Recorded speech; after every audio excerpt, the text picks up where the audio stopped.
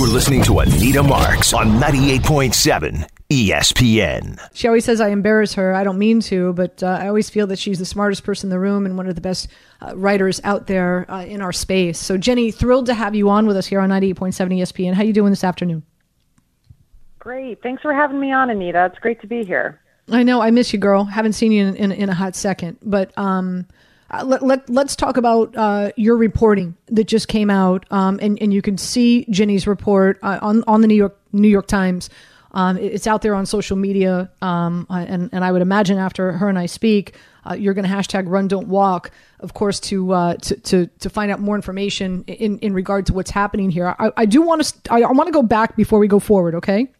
And that is, okay, sounds good. At one point in time, right, 22 women we know came forward. 2 grand juries decided not to press charges criminally. Those 22 women then moved forward for a civil lawsuit. Since then, now 2 more women have jumped on board since they saw the Bryant Gumbel special on HBO. Obviously, it triggered something. So now where we stand right now is that we have 24 women who are suing Deshaun Watson in a civil suit, but no criminal suit. And I just had a gentleman who called in. His name is Artie, and he's like, Anita, grand jury's not going to move forward. Grand jury's not, there's no criminal charges. Explain why, and again, before we start really getting into deep detail of all the stuff you've just recently uncovered, but explain why 2 grand juries decided not to move forward criminally here. Yeah, so I think, there's a lot to unpack here, and there's been 3 different lines of investigations. There's been the civil suits, there was the criminal investigation, and the NFL investigation, which is still ongoing. So the criminal piece was one part of the process. There were 10 different women who complained to police in 2 counties, and those charges were considered. We don't know a lot about how those cases were presented to the grand jury. Everything is behind closed doors, so there's not a lot of visibility into that process.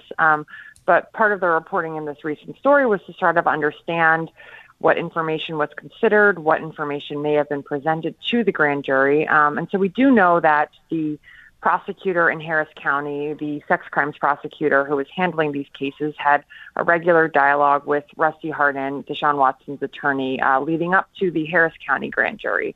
And in those communications, that included Hardin sending a slide presentation for her to use with the grand jury. It's often called a grand jury packet.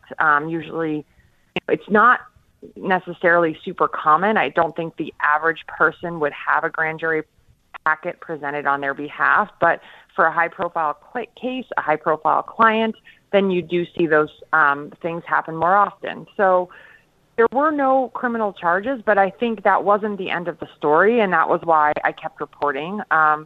There were ongoing civil lawsuits. After the 2 grand juries declined to indict, the civil processes really ramped up, and we saw Deshaun Watson sort of answer questions for the first time under oath in depositions for those civil suits. And so I think just because there aren't criminal charges doesn't mean that there wasn't wrongdoing.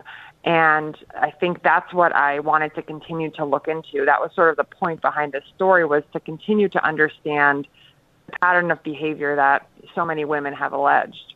Hi, it's Mike Greenberg letting you know ESPN Bet is ready to take you through all the biggest sports moments this spring. The official sportsbook of ESPN has exclusive offers and markets from Scott Van Pelt, Stephen A. Smith, and me, plus many more. From the playoff intensity to finally getting out to the ballpark, there's no better time for sports fans. Sign up today. New users get a bet reset up to $1,000 in bonus bets if your first bet doesn't win.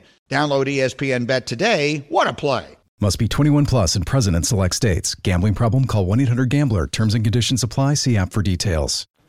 So now where we stand, 24 women now, civil lawsuit that's out there. Also, with the addition of the new 2 women, there are some other facts that have been revealed, and whether you can confirm or deny, Jenny, in regards to, there's reports out there that Deshaun Watson offered all 22 women $100,000 each to settle, but they had to sign a non-disclosure agreement that apparently the Miami Dolphins were demanding they sign prior to the trade deadline because, as we know, reports out there that the Miami Dolphins wanted Deshaun Watson. Can you elaborate on that at all? Yeah, so when Tony Busby, who represents the 24 women suing Watson in the two most recent civil suits, that was included in one of them as sort of a footnote. He kind of put that information in, that there had been these settlement conversations around the time of the trade deadline last year. Rusty Hardin, Deshaun Watson's attorney, has also addressed that publicly. So they both have said that the Dolphins wanted the civil suits settled if a trade was going to be executed, and that because all 22 at the time of the suits could not be settled, there was no deal. And This podcast is proud to be supported by Jets Pizza, the #1 pick in Detroit-style pizza. Why? It's simple. Jets is better. With the thickest, crispiest, cheesiest Detroit-style pizza in the country, there's no competition. Right now, get $5 off any 8-corner pizza with code 8SAVE. That's the number 8, SAVE. Go to jetspizza.com to learn more and find a location near you. Again, try Jet's signature 8-corner pizza and get $5 off with code 8SAVE. That's the number 8, SAVE. Jet's Pizza. Better because it has to be. Things were kind of tabled for a while. So I think there's been a couple different pressure points, where settlement was considered. I mean, the first was right away when the suits came out. There were some conversations at that point in the spring of 2021, and then again around the trade deadline last year. But then, there was no agreement reached, and so then the criminal process played out. We saw that come to a conclusion, at least at this point, unless someone else were to file a criminal complaint, which is still possible at any point in time. And then so now the focus has turned back to the civil suits. And, it doesn't seem at this point that there is a settlement that's imminent. Certainly those conversations could commence at any point. They can be commencing behind the scenes, and no one has any awareness of them. But there's just been a lot of information that's come out as a result of these pre-trial depositions that take place. And I think some of those revelations in the pretrial process were things that we cited in our story, some of those depositions or documents that came out through that process. So now timeline, it doesn't work out with the Miami Dolphins. It does work out with the Cleveland Browns. They mortgage their future probably for the next decade to work out a deal and a trade. They get Deshaun Watson. They make him an offer that's just absolutely ridiculous, guaranteed money, highest paid quarterback in the NFL. And then now this week, your report comes out, right? 66 massage therapists that he hired in a span of a year and a half. On top of that, hotel room that was offered to him and paid for, right, by the Houston Texans, and a number of other things that were revealed in your phenomenal investigative report, Jenny. So why don't you pick it up there and kind of share with the listeners all that you have uncovered in the last few weeks?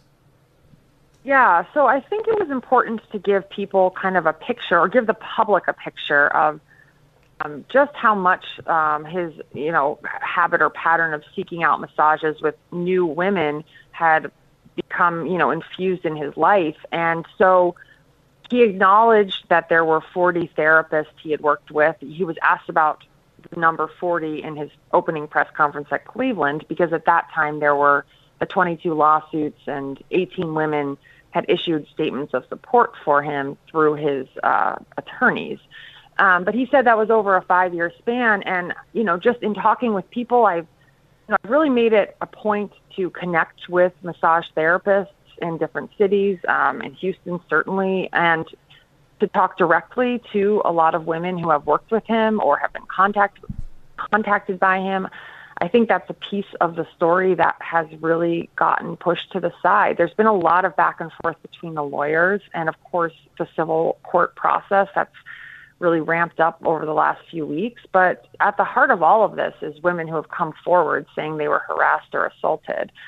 So I just, started trying to get a clearer picture of just how many women he had sought for massages. And the number that we put out, 66, that was what I was able to confirm. I don't, I would say that number is an at least situation. I don't by any means think that my list was completely exhaustive, but that was what I was able to confirm and lock down. And I think, Also, in reporting this story, one of the really important parts is the structures and people in place that sort of allow these behaviors to continue. And the Texans, whether knowingly or not, enabled some of these behaviors. Access to a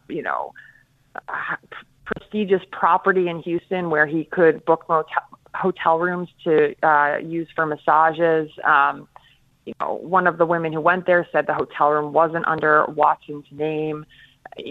Providing him with a non-disclosure agreement when a massage therapist that he worked with had posted about him on Instagram saying, I could really expose you. And so, again, even if the Texans didn't know the extent to which this habit was infusing his life, even if they didn't know he was using the Houstonian for massages specifically, there's certainly an argument to be made, which I think is why they're potentially being added as a defendant, according to the plaintiff's lawyer, is that you either know or you should have known, or there were indications. But also, we see a lot of times with high-profile people or powerful people that there often are more resources or more structures in place that either allow behaviors to continue, don't stop those behaviors, give them the ability to engage in those behaviors. And I think that's really an important part of this whole story. Beyond the hotel, just the fact that somebody from the Houston Texans organization gave him a non-disclosure agreement, left him in his locker so that he could utilize, obviously he was communicating to somebody at the Houston Texans what was going on, that they felt so inclined, Jenny, to provide him with a non-disclosure agreement to make these women sign. Yeah, and so the NDA was placed in his locker, according to Watson in a deposition, in direct response to a woman who had given him a massage, posting about him on social media. She is now one of the plaintiffs, but at the time she said, I could really expose you, and she posted some of their message exchanges as well as Cash App receipts and his phone number. Now, according to Watson, the team gave him the NDA because she had put his contact information out there, his Cash App. He had to change those things. He didn't want it to happen again. But, if you're alerting the head of security at the team about some of these posts by someone who's given you a massage separate and away from the team, despite the fact that they have a whole group of massage therapists contracted with the Texans for players to use at any time. And also the nature of some of those messages. I could expose you. I mean, the Texans did not tell me what the head of security knew specifically when he gave him the NDA, but I think just the act of giving a high-profile player, or any player really, an NDA to use with people that he's working with, I think we've learned a lot about NDAs in the last 5 years and how they're intended to silence people, how they can scare people if you're given an NDA. And so I think just the fact that he then had that to give to massage therapists, and he said he only gave that NDA to massage therapists because for other business, he had lawyers and agents to handle that. Again, Jenny Vrentas joining us here on 98.7 ESPN. In closing, Jenny, what I'm curious about, again, watching, I'm sure you watched as well, the Bryant Gumbel special, the two women that he had on that are part of the civil case, both of them said that the Cleveland Browns nor the NFL have reached out to them. Cleveland Browns claim that they did an in-depth research investigation prior to the trade going down with the Texans. The NFL is claiming that they are still in the midst of investigating, but apparently not only they haven't reached out to any of these 20 to 24 women, as far as what we know and what was reported with Bryant Gumbel on that HBO special. What do you see happening moving forward? Where does this go from here? Yeah, so the NFL did have, they've interviewed 10 or 11 of the plaintiffs, but that happened last year. So they have gotten firsthand accounts from 10 or 11 of the women.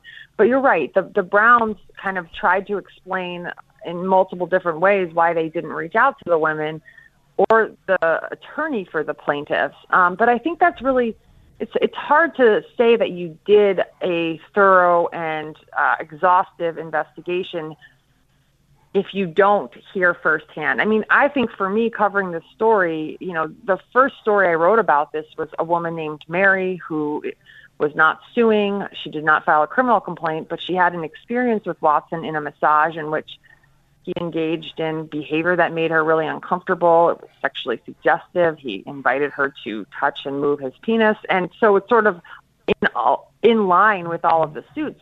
Hearing directly from her what it was like to be in that room, what behaviors he engaged in, that really helped me as I covered that story, because I kept going back to her firsthand account and all of the things that she described, what you feel like when you're in the room, the different behaviors that she said he engaged in.